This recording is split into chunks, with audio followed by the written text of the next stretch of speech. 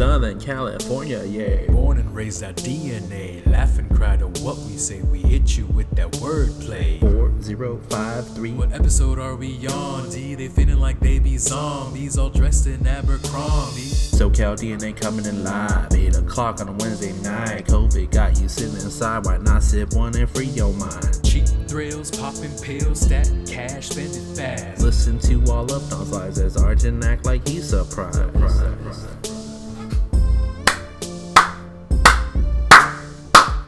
My Dodgers, man.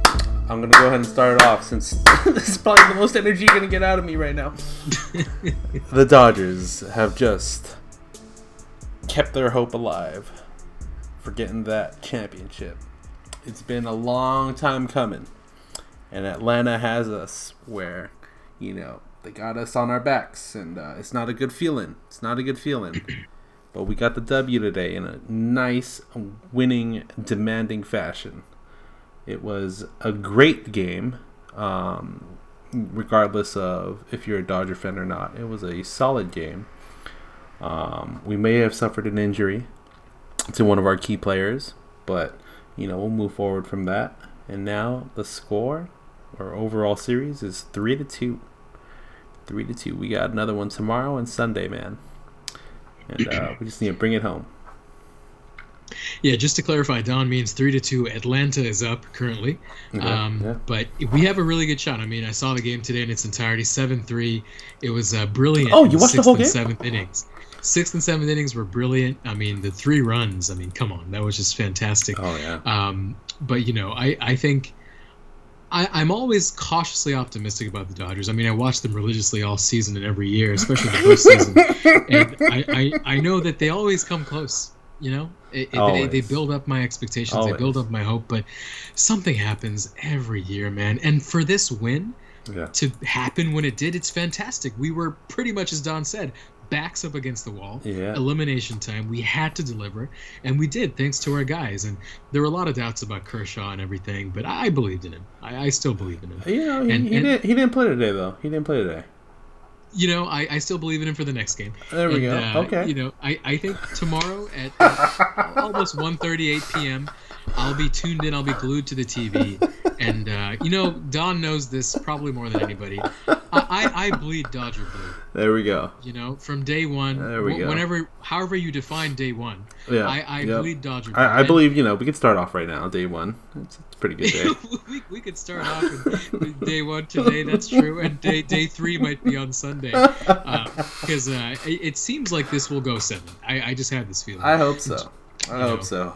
But I also think it's rather unfair that in baseball, at least in this season, it looks like they have to play every day in the finals. Yeah, it's a little unfortunate. Typically, what they'll do is they'll have back-to-back games and then have that one travel day to transition cities based off of the respective teams. But unfortunately, due to the new norm that we live in, known as COVID, we don't really have that. And to make things even more interesting, we're playing in damn Texas right now in the Rangers field. So it's definitely an interesting setup. But it's a good field to play in. It's a deep field, meaning that, you know, when you score a home run, you got to really earn it. It's not one of those quick 200-yarders. Yeah, you know, you got to hit 400 at least and hope to God that fielder doesn't have a vertical larger than LeBron James, which some of them do. So. And speaking of LeBron James, we have to congratulate. Oh, you like that, by the way? You like that, by the way? I'm gonna love the setup. You're very much Alonzo Ball of this tandem, this duo. Oh, that's. Was that a diss? I think that was like a high five into a backhand right there. That was interesting. But no, I think Don set me up beautifully because LeBron James is now a 4-time Finals MVP, winning his 4th ring with none other than the greatest basketball franchise ever, the Los Angeles Lakers. Sí, señor. Sí se puede. And congratulations to the Lakers, of course, for winning the title against Miami in Game 6. It was a harder than anticipated series, especially in the early parts. I didn't know that the Lakers would struggle so much after game one. I kind of thought, okay, this is going to be a sweep after game one with all the injuries, especially. Sure. But Miami, if anything, I learned that Jimmy Butler is a real leader. He's a basketball. dog. He is a He dog. is a dog. He is. Yes. He is a dude that will go to the end of the world for his team. And nothing but respect. His stock value has greatly increased. He's no pandemic P. He is nothing but badass Jimmy B. It is fantastic to see him flourish as he did. I think we all knew it, but we didn't accept it. And he gave us, the proof is in the pudding. Look at the numbers. Even with number 2 and number 3 out of his team, he was able to fill those people's shoes.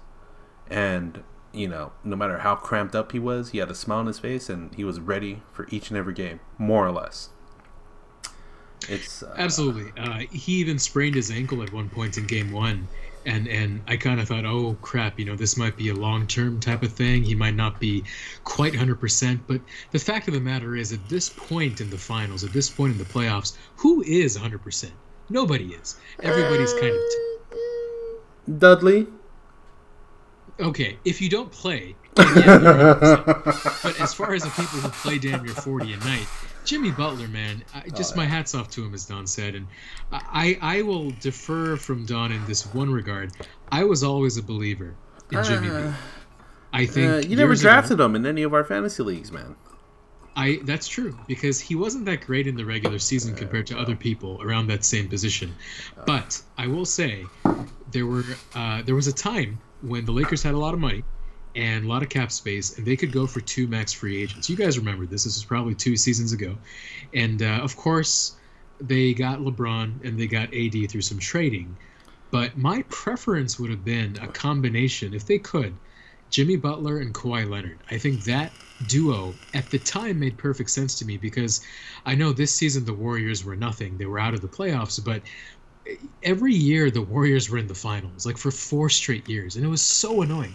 And I thought to myself, there's got to be a way to stop them. And especially if we play in the same conference, what better way than to have these 6'7", 6'6" versatile wing defenders that can play D, that can shoot, that can play make, that can do a little bit of everything. Yeah. And that to me was the vision of a Warriors beating team. Alas, that did not happen. Jimmy Butler went to a couple different teams since then. LeBron James came, and Lonzo was shipped out. Unfortunately, we kept the worst. Fortunately. Well, some of us may disagree. I mean, honestly, dude, I wouldn't be surprised if we see Lonzo in the future wearing purple and gold again.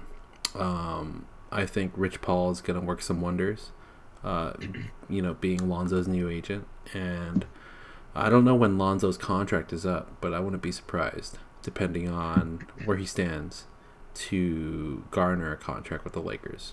If he could get KCP, aside from his performances these playoffs, which was amazing. Shout out KCP, hit some good shots for us, necessary shots throughout the postseason for us. If he could get KCP the amount of money he did with the caliber of play he was at, I'm sure he could do the same wonder with Lonzo in the future. So he could, but here's the problem. I don't think the Lakers could really need or use Lonzo Ball. Well, I'm not saying immediately. Actually, there's the possibility we'll need an additional ball handler. Because there are talks. I mean, of course, our ball handler number 1 is none other than the king himself, LeBron James. Alex Caruso. Oh, come on. I thought you were going to say Caruso. Well, he is the starting shooting guard of a championship team. So, hell yeah. It feels good to say. But continue. But I think Rondo's contract is up right now. Yeah. So he's due some money. And he, I would say, is... I'm trying to think of other ball handlers that we have on the team that could fill those shoes that Rondo fills, because Rondo deserves some more money, and he's probably going to try to aim for a mid-level amount, given his performance and his proof that he still has at least that high caliber play during the playoffs. what, Cook is up. Who else is another point guard that we have?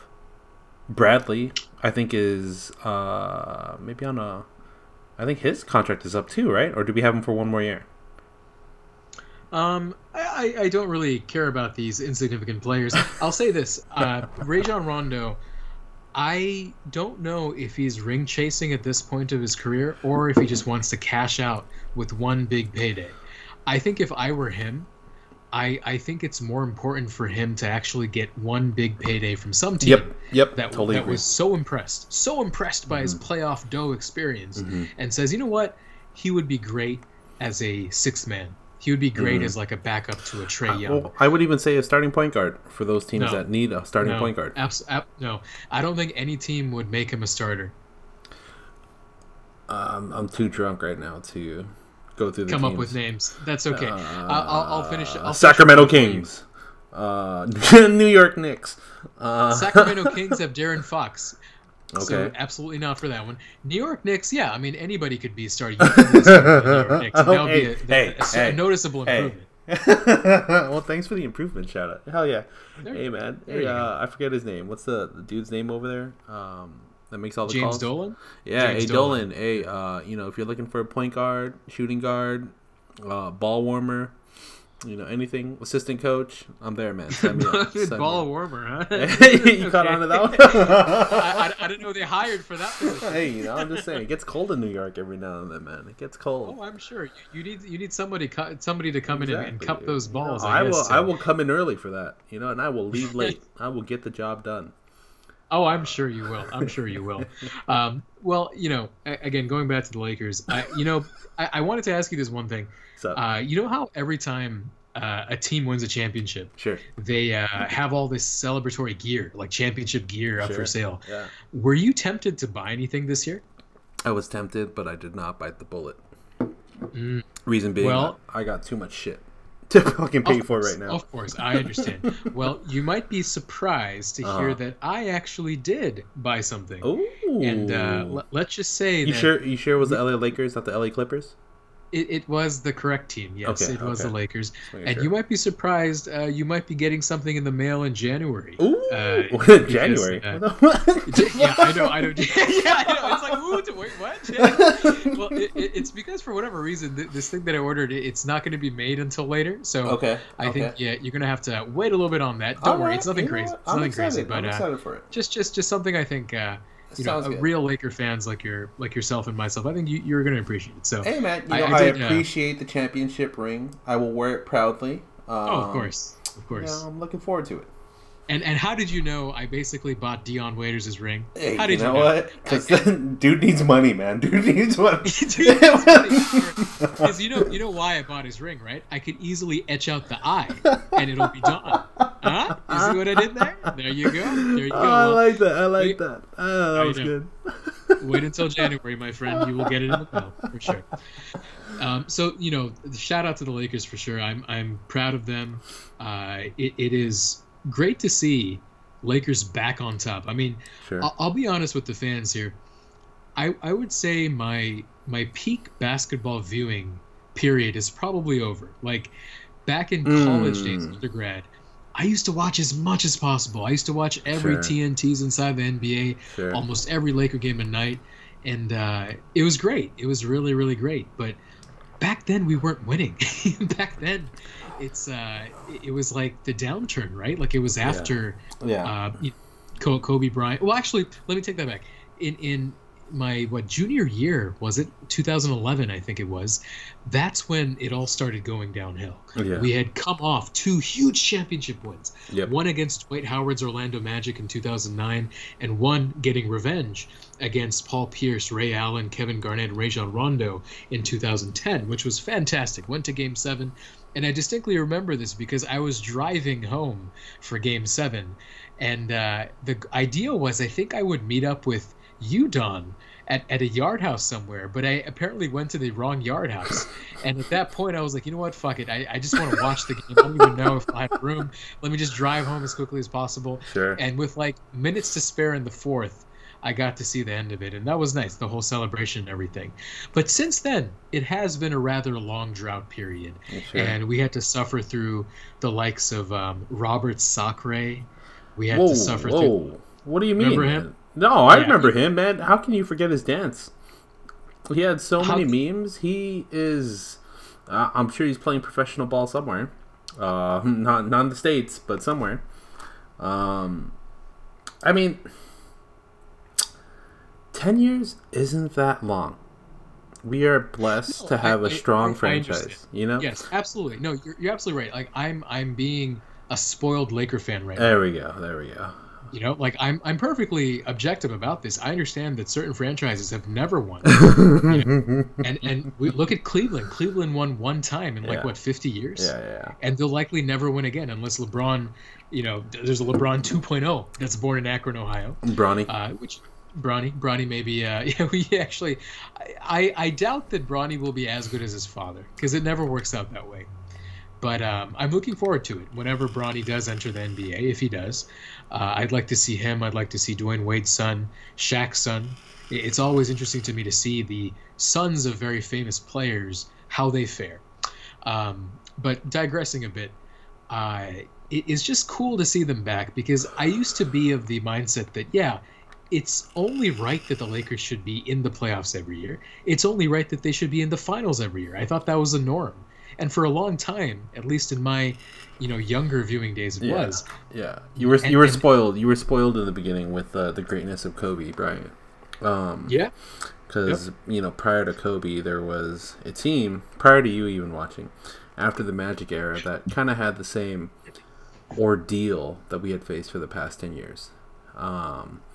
That was led by a duo of, or trio actually, of Vlade Divac, Nick Van Axel, and Eddie Jones, with some splattering of Eldon Campbell in there, who I never understood why we kept him at a young age, but we did because he was a big body. It's interesting, man, that we're tied now for the highest, or rather the most successful franchises when you gauge success by number of championships. 17 for Boston and 17 now for our Lakers. It's I would say it's more likely for the Lakers to surpass the Celtics immediately, the next 2 years to get that other chip. What do you think about that? Do you think the Celtics have a chance next year or the following year to get the chip? So this year, Boston lost to Miami in what, 5? Sure. Yeah, I think you're right. I think Lakers are probably a slight favorite to win again next year, but only slight because there's a lot of new teams that are going to come up next season that weren't around this year. Brooklyn?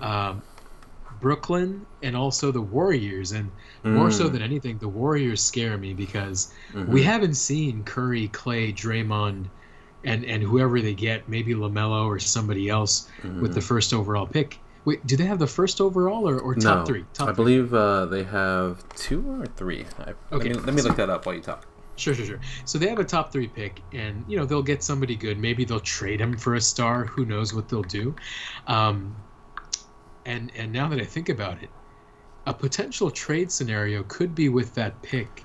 Number 2. And number two pick packaged with, let's say, like I don't know who, like maybe a Draymond Green for a Giannis, perhaps. I wonder if that money would work out. But speaking of trade scenarios, I know, Don, you wanted to get into some interesting. Oh yeah, Yeah. It's been the talk for the past. I would say this past week after the normal, LeBron downplay and the talk of the championship and all that. There's been word and rumor going around that the Lakers may finally get to be privileged to dress Chris Paul in the purple and gold. There's a couple trade scenarios where it works, and those are, that I could remember off the top of my head, involve some trades.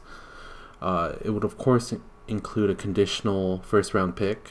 I believe next year's pick is conditionally set to New Orleans if it's 1 through 7. So if it falls between 1 through 7, it would automatically become a 2022 pick. But that pick compiled with Danny Green. Who's the other person? Danny Green, someone else, and then a rotation of Caruso so Danny Green, Kuzma, and then it would be like Caruso or some other person in order to acquire Chris Paul. I think it works for both sides. If you believe in what's his name? What's the dude that pissed us off a lot? Kuzma. If you believe Kuzma will flourish in the future. As you know, I am 100% on board with this trade because I think nothing of Kuzma. I think he is a reminder. You know what he is to me, and this is just a personal thing. To me, Kuzma is a reminder that we gave up Lonzo Ball. Every time I see Kuzma, I think, wow, this is the guy that we kept. Sure. This is the guy that we kept, a guy that can't hit a shot to save his life, a guy that doesn't play good defense, a guy that jumps on every single pump fake. Like, my God. Sure. How is the same person faking you out twice in the same possession? Like, come on. But, I think if there's a way to get Kuzma out of the Lakers, whatever we get back, I am on board for that, for sure.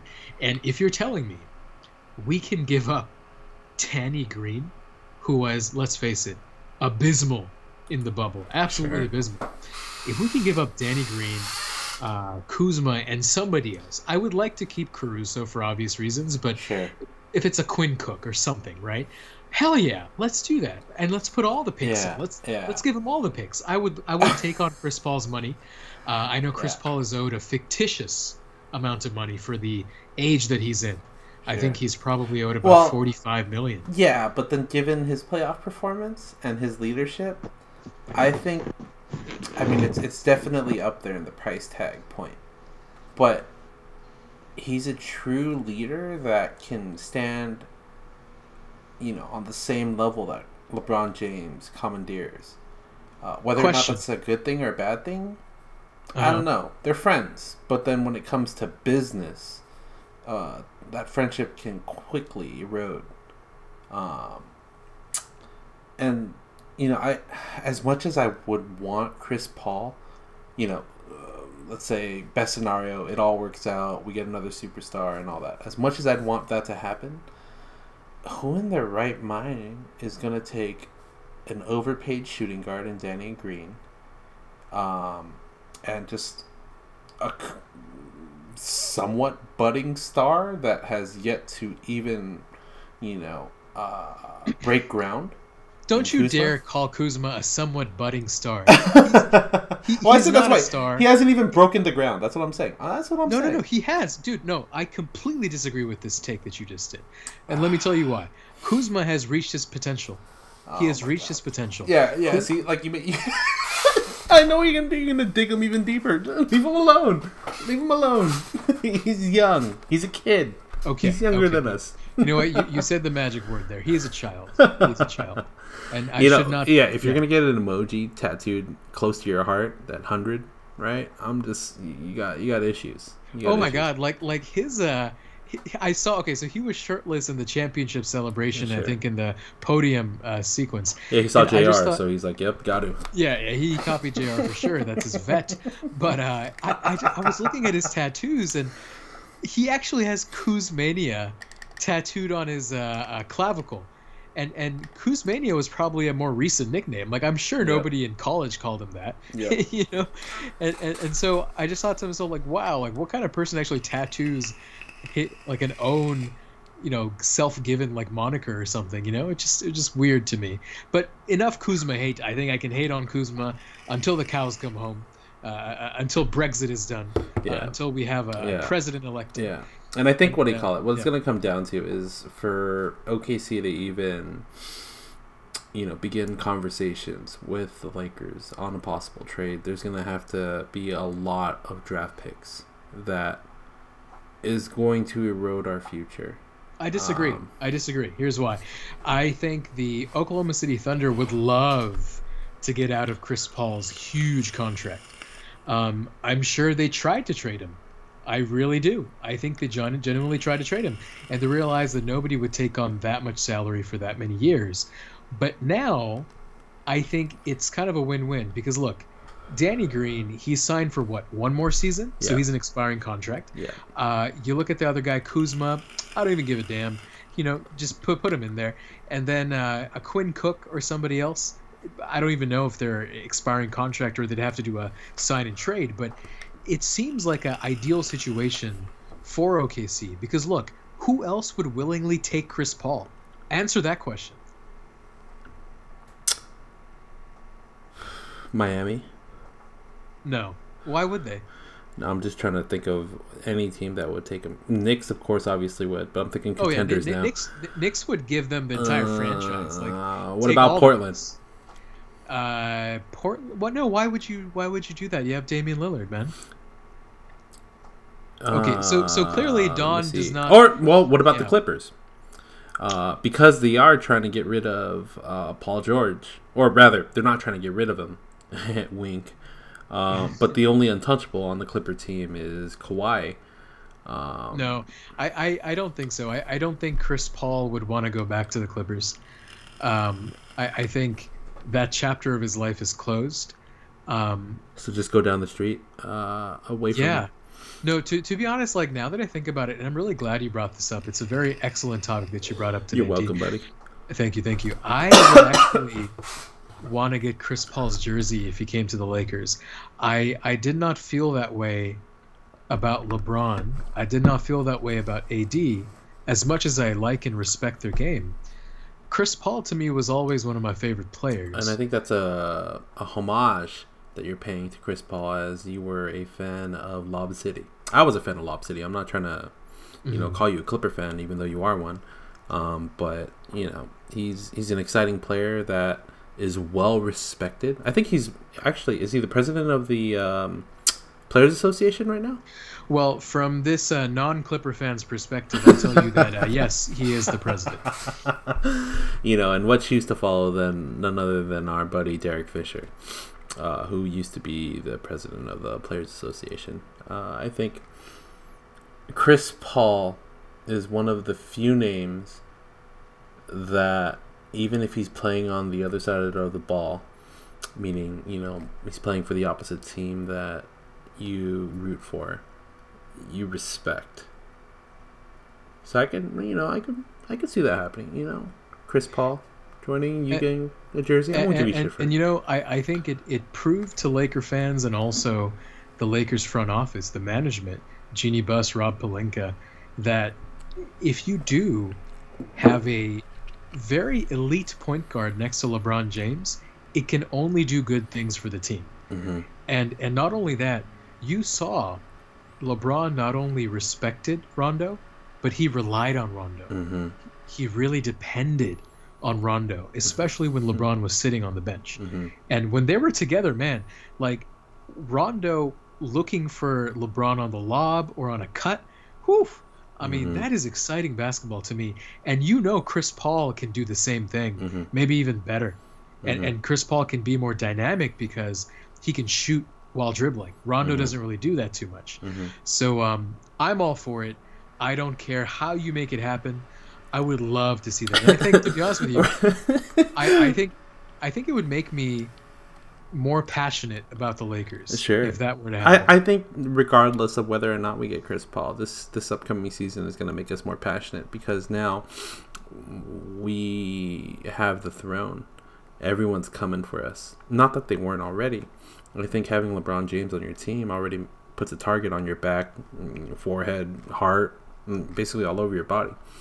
But now that we also wear the crown of the league, of the world, everyone's going to be coming for us. And I think in the age now that we're in, where it's been duo-headed monsters, reestablishing the triple-headed monster is the way to really try to impose dominance on the league.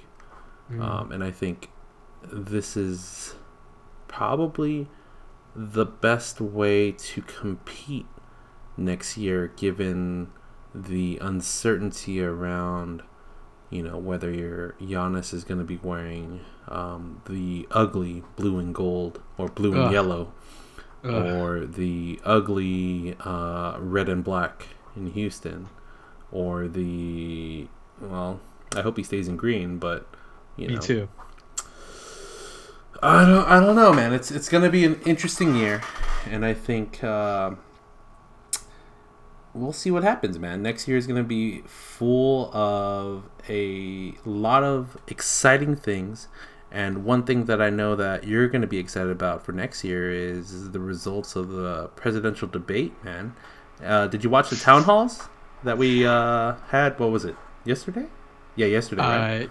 Great segue. And yes, I'm getting better, dude. Oh, hey, dude, I gotta drink more, dude. I'm really happy for you. I'm actually grinning from ear to ear as you were the last 30 seconds, because I knew what was happening. I knew you're percolating in your mind a little bit, like, all right, how did we get there? Oh, dude, I was like a little train that could, dude. I'm like, you got this, Don. Keep going. You got this. Shovel more coal, buddy. Shovel more coal. Keep shoveling that coal. That's right.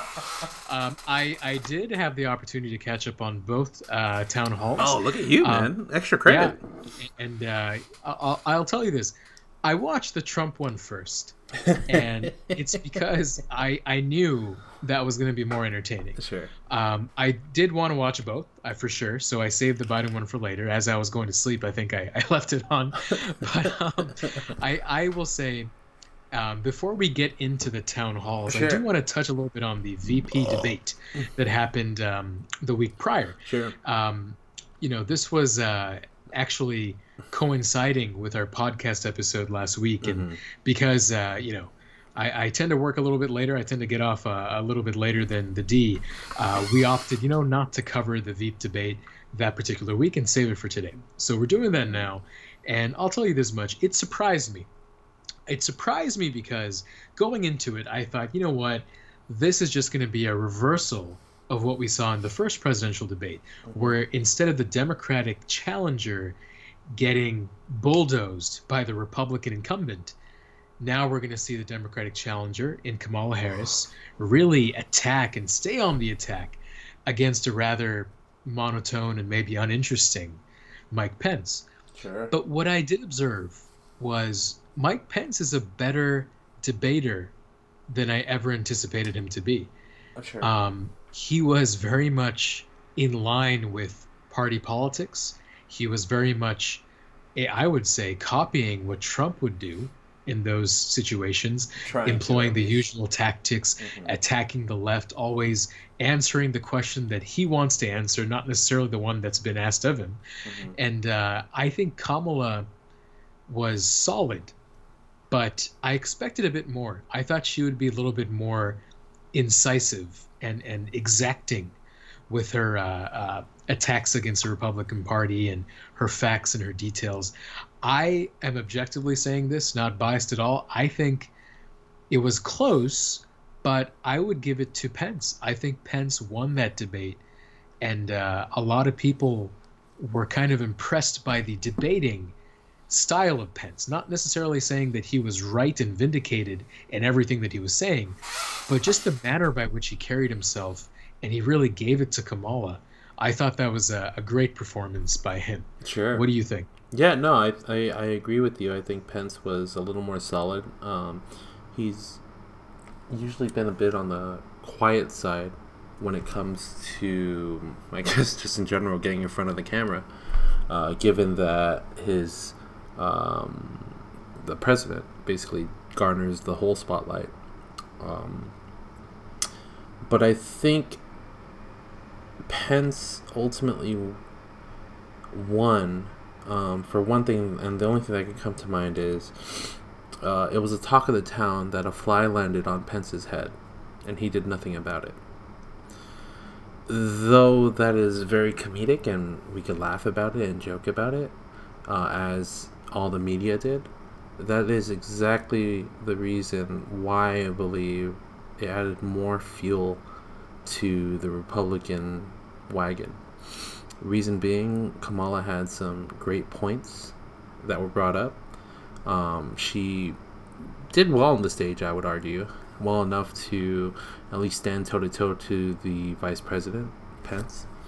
And instead of talking about those issues, media decided to make fun of Pence because of the fly on his head. Rather than spreading, the good information that was said on that stage, they decided to make a mockery of the whole thing by talking about a damn bug that landed, unfortunately on our vice president's head. I don't remember much when it comes to the actual debate aside from Kamala. Am I saying it correctly? Is Kamala? I usually just go with Kamala Harris. Kamala Harris. KH. We'll call her KH. No. KH. Just go with Kamala. Kamala Just Harris. go with Kamala. All right. Former DA of California. KH. See how I just said, like, fuck it, whatever, I'm going with what I wanted to do? Yeah, because you're right all the time. No, I think she commanded the stage very well and showcased that she can be outspoken when she needs to be and be firm whenever. Here's the thing, man. I agree with everything that you're saying, but those were table stakes. I think we all expected that. I expected more from her. Sure. I thought that, like, all of the points you're making, that's the baseline. That's the bare minimum I would expect from Kamala. Yeah. I wanted to see something more for her to really shine. Sure. But I thought that she was just okay. She wasn't proficient at anything, really. Well, I take that back. I think for certain topics in the debate, I think when it came to the criminal justice system, obviously, as you said, KH from California being the former DA. Shout out. Yeah, shout out to KH. Not to be confused with Carrie Hilson. Or Kingdom Hearts. Or Kingdom Hearts, a game I never played, and we never will. But Don clearly played it, and it's close to life changer, man, life changer. Well, okay, maybe for some, and maybe for our guest next week. But that's a topic. Yeah, I was gonna bring it up. I didn't want to though. I'm so proud of you. Not enough hentai in that one. There's plenty of coal. There's plenty of coal coming into your engine. But no, I will make one observation about what I witnessed. Looking at Kamala in that debate, I got reminded of, back in school, there was always like that one very hardworking, kind of a try-hard, if you will. The Arjun of the class? No, not exactly. Okay, not exactly. Okay.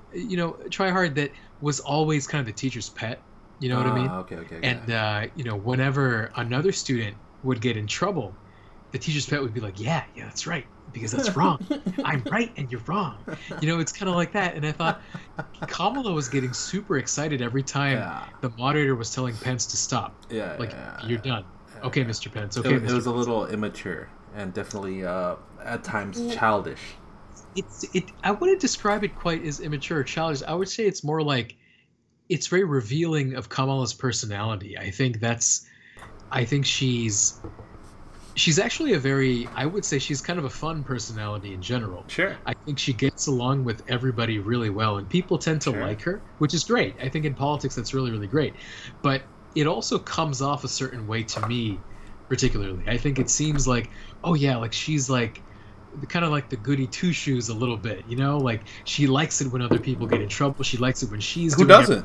But I guess so. I guess maybe this is one of those little nitpicking points I'm making. Oh man, really isn't a point to me. I mean, I don't know if here comes the I see. The coals. I ran out of coal, dude. I slipped. Running on fumes at this point, my friend. But with that being said, as we all know, VP debate is never interesting. Sure. I mean, I didn't even watch Biden versus whoever the hell he went up against last time. I just don't really give a damn about these VP debates at all. Sure. But this one I cared a little bit more about because of Kamala Harris. I think it is always worth watching and also admiring from afar to see what Kamala was able to do. She fought hard to become president. She failed. She didn't poll very well, but she found an avenue. She was smart enough to be like, you know what?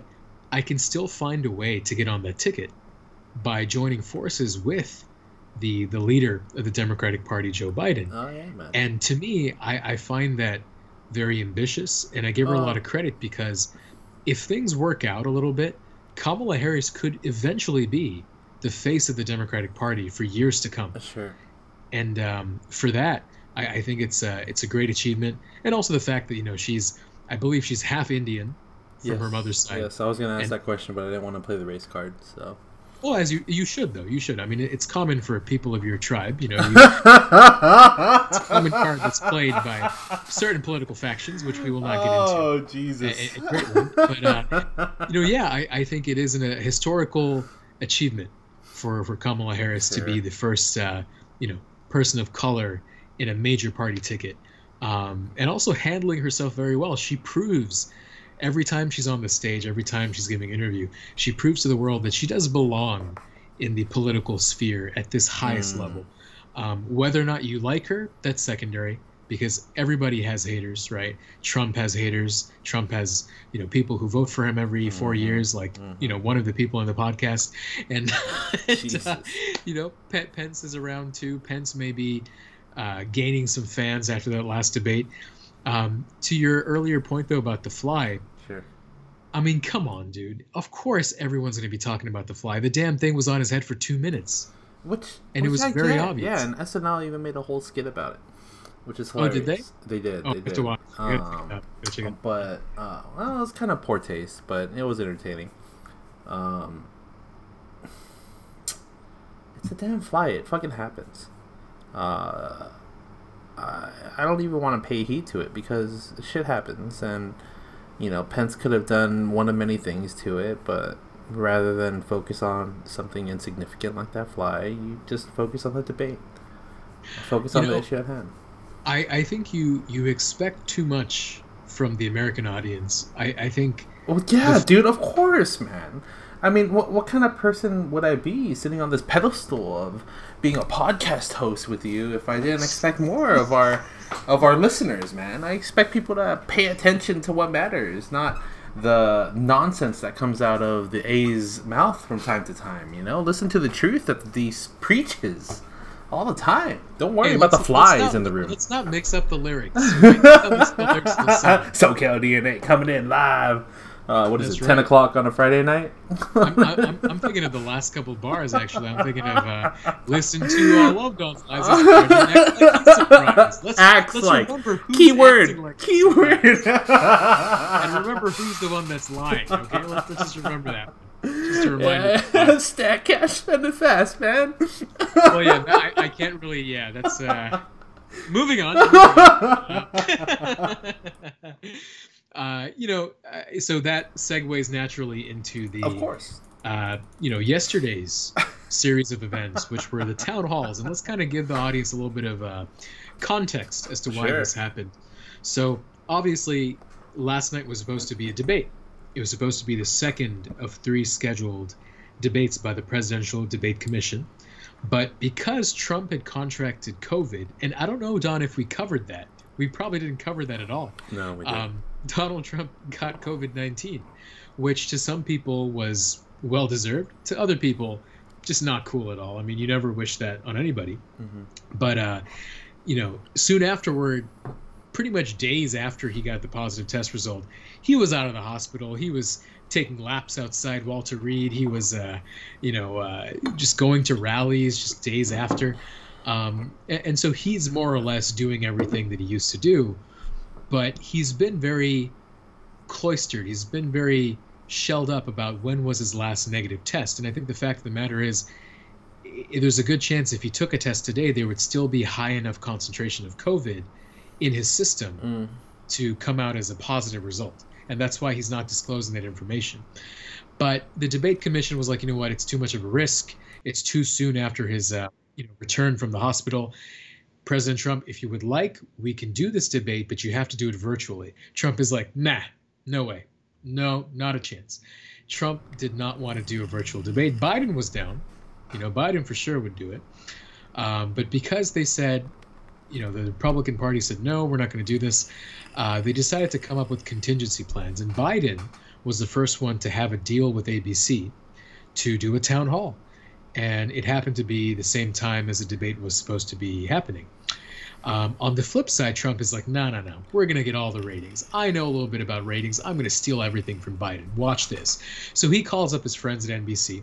And for those that know, NBC did the show Apprentice, where Donald Trump really, I would say, kind of rose to, TV fame. I think prior to that, Trump wasn't really well known as like a TV person. Of course, he was well known as a businessman, but that show really put him up there. Like, oh yeah, look, there's Donald Trump. There's the boardroom, and there's the "you're fired" and all that.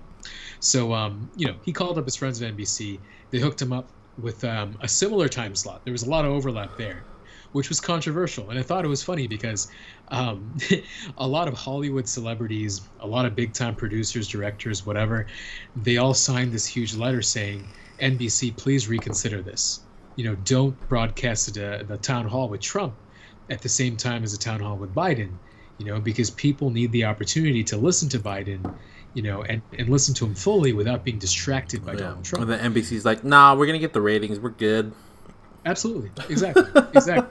And they came up with some response like, oh, well, Biden had a similar town hall at the same time a couple weeks ago, and so it's only fair that we give Trump the same opportunity, completely kind of ignoring the elephant in the room. Well, yeah, Biden has another town hall at the same time. But I digress from the logistics of it. I want to get your opinion, Don. I don't know if you watched both or just the Trump one, but what did you think overall, man? What did you think of last night? So I only watched one of them. I was actually watching the Dodgers last night, not watching the town halls. Unfortunately, or fortunately, depending on where you stand on the issue. So I was able to watch Trump's town hall during my lunch break today, and it was good. I think the moderator, or is that the right term for the town hall? Like the speaker, the controller, moderator, whatever you want to call it, did a good job of at least matching energy levels with Trump. She was able to reel him in whenever possible. I think there were some obvious biases that could be heard and seen throughout the whole town hall, but Trump was able to finally denounce white supremacy. That was one thing. I find his his lack of knowledge on QAnon, I don't know the right term, QAnon, to be somewhat misleading, and playing dumb to something that's quite obvious. Okay, let's hang on right there. I want to talk about both of those things. Let's first talk about the white supremacy. Now, I denounce white supremacy. Did you not hear me? I said, are you going to denounce white supremacy? Yeah, I just said I denounce white supremacy. So a couple of things about this. Before the town hall. Yep. You were hanging out with your boy Trump. You were, hitting that line, riding Air Force One with them. Got it? Uh-huh. I would never do such a thing. Hey, really quick. Sorry, quick segue. Yeah, sure. Yeah, let's do that. Even if it's Trump, are you serious? You wouldn't go on Air Force One if given the opportunity? No, I would. There we go. Okay, all right. That was it. Yeah, hell yeah. Yeah, all right, me too. I'm just saying. Exactly.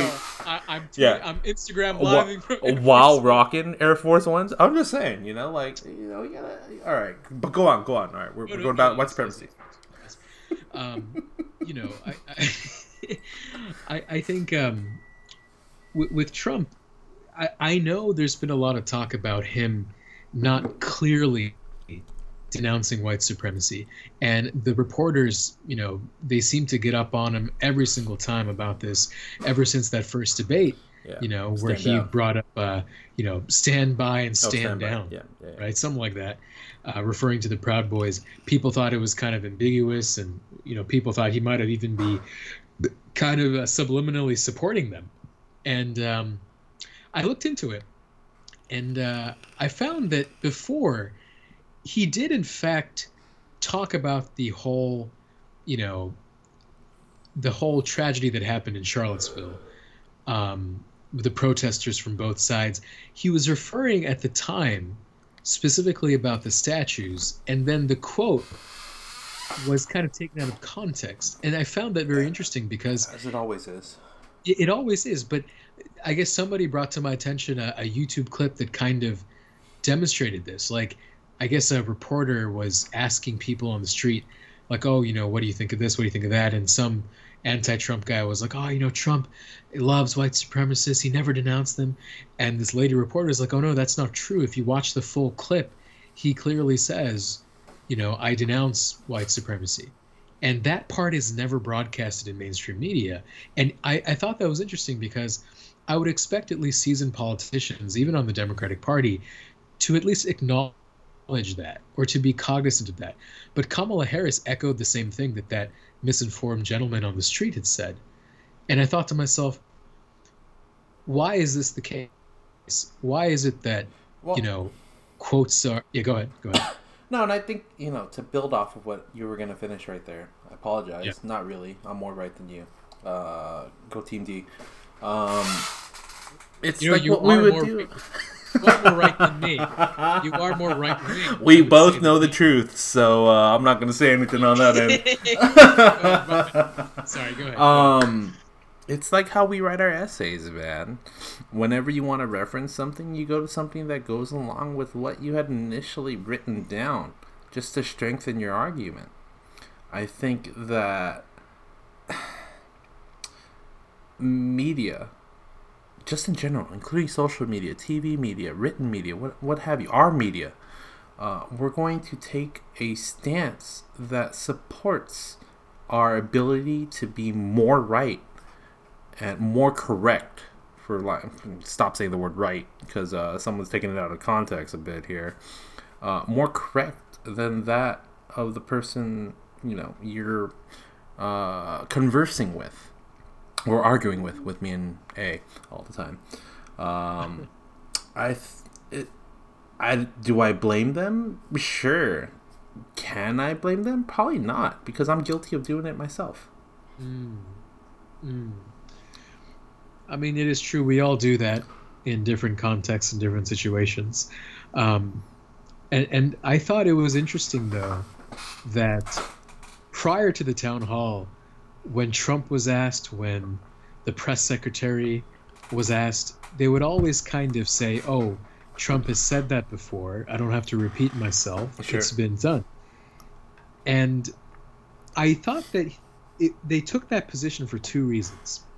Number one, if Trump is really going to call out the Proud Boys, white supremacists, and all these other, you know, right-wing extremists, in a way, by calling them out and bringing attention to them, he's also, in a way, not bringing attention to the left-wing extremists, which he always touts as Antifa, right? And I think from a political strategy, you don't want to bring more awareness to the right-wing extremists from your own faction and not really bring down the other party. You always want to find a way to paint the other wing's extremists as far worse than yours. Yeah, definitely. Don't focus on my issues. Focus on theirs. That's right. It's like, you know, you're point the spotlight at my pearly whites, not at the guys behind me that have pitchforks, flags, and white hoodies. You know. That's right. And you also have to look at, you know, part of Trump's voter base. I'm not saying everybody, but part of Trump's voter base is, you could say, maybe rejuvenated and revitalized by some of these vitriolic statements that Trump likes to make. Strong word usage. Were you looking at the dictionary today? I don't own a dictionary, but I own my brain. I own my mind. And I'm able to process information on the fly very quickly. And it's something that I hope that you develop in the next 10 Very years. slow. It's very slow. Like I said, I ran out of coal about 30 minutes ago. So I know. Don't worry. I'm seeing a hill coming up right now. So I'm Yeah. overnighting you a FedEx shipment, so hopefully you'll get it by tomorrow. You'll be good for tomorrow. Hey, bring a shovel too. I think I lost that on the way. Yeah. I'll bring you a tiny little shovel to scoop up that coal. But yeah, I think for Trump, he doesn't want to alienate any part of his base, and if one part of his base does resonate with that kind of rhetoric, then it's in his best interest to not be so clear and explicit about putting down the Proud Boys or putting down any kind of right-wing group that may have those kind of values, those closet white supremacist values. Sure. So it was twofold for me. But I think, and you touched on this earlier, the moderator, I think her name is Savannah or Samantha. I forget what her name is exactly. But Wow. the NBC... Wow. Such disrespect. Such disrespect. Oh, what's her name, Don? You know what? I'm going to let you go ahead and continue. While you look that up on Google. So, so basically, the moderator, I thought that they had some kind of connection there. I think they knew each other from the past. They might be friends, who knows, because Trump was very much, I don't want to say smitten, but I think Trump was very much happy to be talking to her. Let's just put it that way. And the moderator was also exceptional. She did a fantastic job, but I think Savannah. So I was right. Yeah, it took you like 10 minutes to Google. Yo, fat fingers, bro. I know. So Savannah did a great job basically pressing Trump. And you and I both agreed about this earlier. I think she knew that she can get away with more. She can get away with, talking back to him, with pressing him on questions that he doesn't fully answer the first time around. And I thought it worked. I thought it worked really well. Yeah, and I think that's the way you got to do it. Not only, if we apply this outside of even just presidential level debates or town halls or just, anything. Conversation-wise, it's always good to, basically get in the shoes of the other person and speak to the level that they are known to speak, and communicate with them in the way they, I would argue, normally communicate. Absolutely. And for that reason, I always try to speak to you at a 6th grade level. Hey, dude, like I said, dude, dictionary, man. I don't even know what word you said earlier. I don't know what the fuck that means. Hey, listeners, do you know what the hell that word meant? Like, I'm sure Arjun doesn't even know what word he spit out. And Don also has goldfish memory because he forgot the word. Yeah, what is the word? Vitriolic. Vitriolic. It sounds like a Russian word. Are you sure? What, you been hanging out with Putin again? Putin again, my friend. I have never been to St. Petersburg. I have never been to the Kremlin.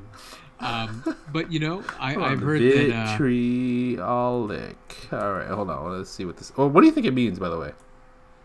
Oh, it's just just really critical and just negative. Heartfelt negative reaction. All right, there we go. Filled with bitter criticism or malice. Okay, I'll give you that one. A solid word. Okay, so ladies and gentlemen, instead of Art of War, this is a special edition. We're going to do Word of the Day. This is a special segment only for the D, because the D is clearly expanding his Man, vocabulary. I'm just saying. Hey, by the way, let me do a spotlight sip. Doing the brewery. Pie Happy. Clocking in at 16.5. It is an ale aged in bourbon barrels with apples, vanilla, and spices. Dude, this shit is delicious, by the way. It's like apple pie. Oh, that sounds with, good. With a nice toasty, like, if you like a little bit apple pie with like a little more cinnamon, then probably should be added in. Sure. This is your drink. I'm about 90% through the bottle. Feeling real good. Not looking forward to tomorrow morning, but we'll see where it takes me. But by golly, this is a double D and a half. It's a solid beer. That's solid it? Beer. Just a double D and a half? I'm just saying, it takes a lot to impress me, man. Like Savannah, she impressed me. Okay. Her ability to almost control and quiet Trump at times is a job in and of itself, and to be able to do that in front of a live audience and in front of the whole nation that was likely watching Trump rather than Biden, Um, it speaks levels. I think she gained some stock value there in what she can do, and good for her. So, I think so. I think so. But I want to touch on something that you mentioned to me before. We haven't talked about it in the podcast. Sure. But do you think it was a strategic decision by NBC to have her be the moderator as opposed to somebody else? Sure, it could have been. I don't know. The only political alignment I know of when it comes to media outlets is Fox. So when it comes to NBC, ABC, whatever, what is it? NBC is what, Channel 4 for us? Yeah, 4. It's odd because to me, SNL is also on NBC.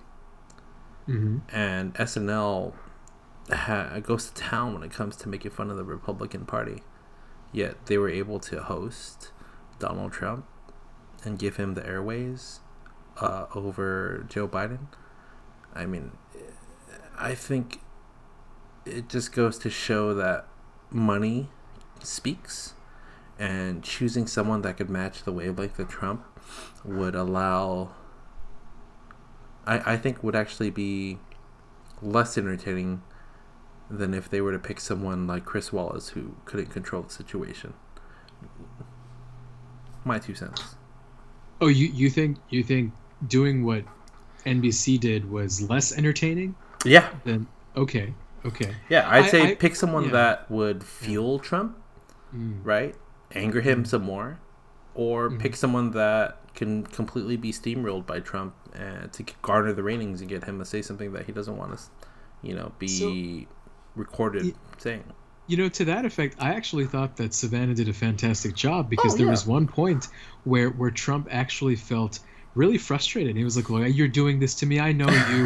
You're asking me this question." Well, doesn't he say like, "Oh, cute" or some shit like that? Well, he said that too. I definitely caught that one because she basically responded to Trump saying, "Oh, why don't you ask Biden this? Why don't you ask Biden this?"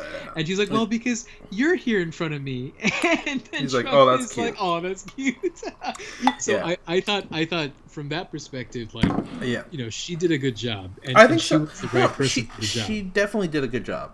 I think when it comes to ratings wise, I don't think she did a good job. I doubt that, man. I think that segment. Man.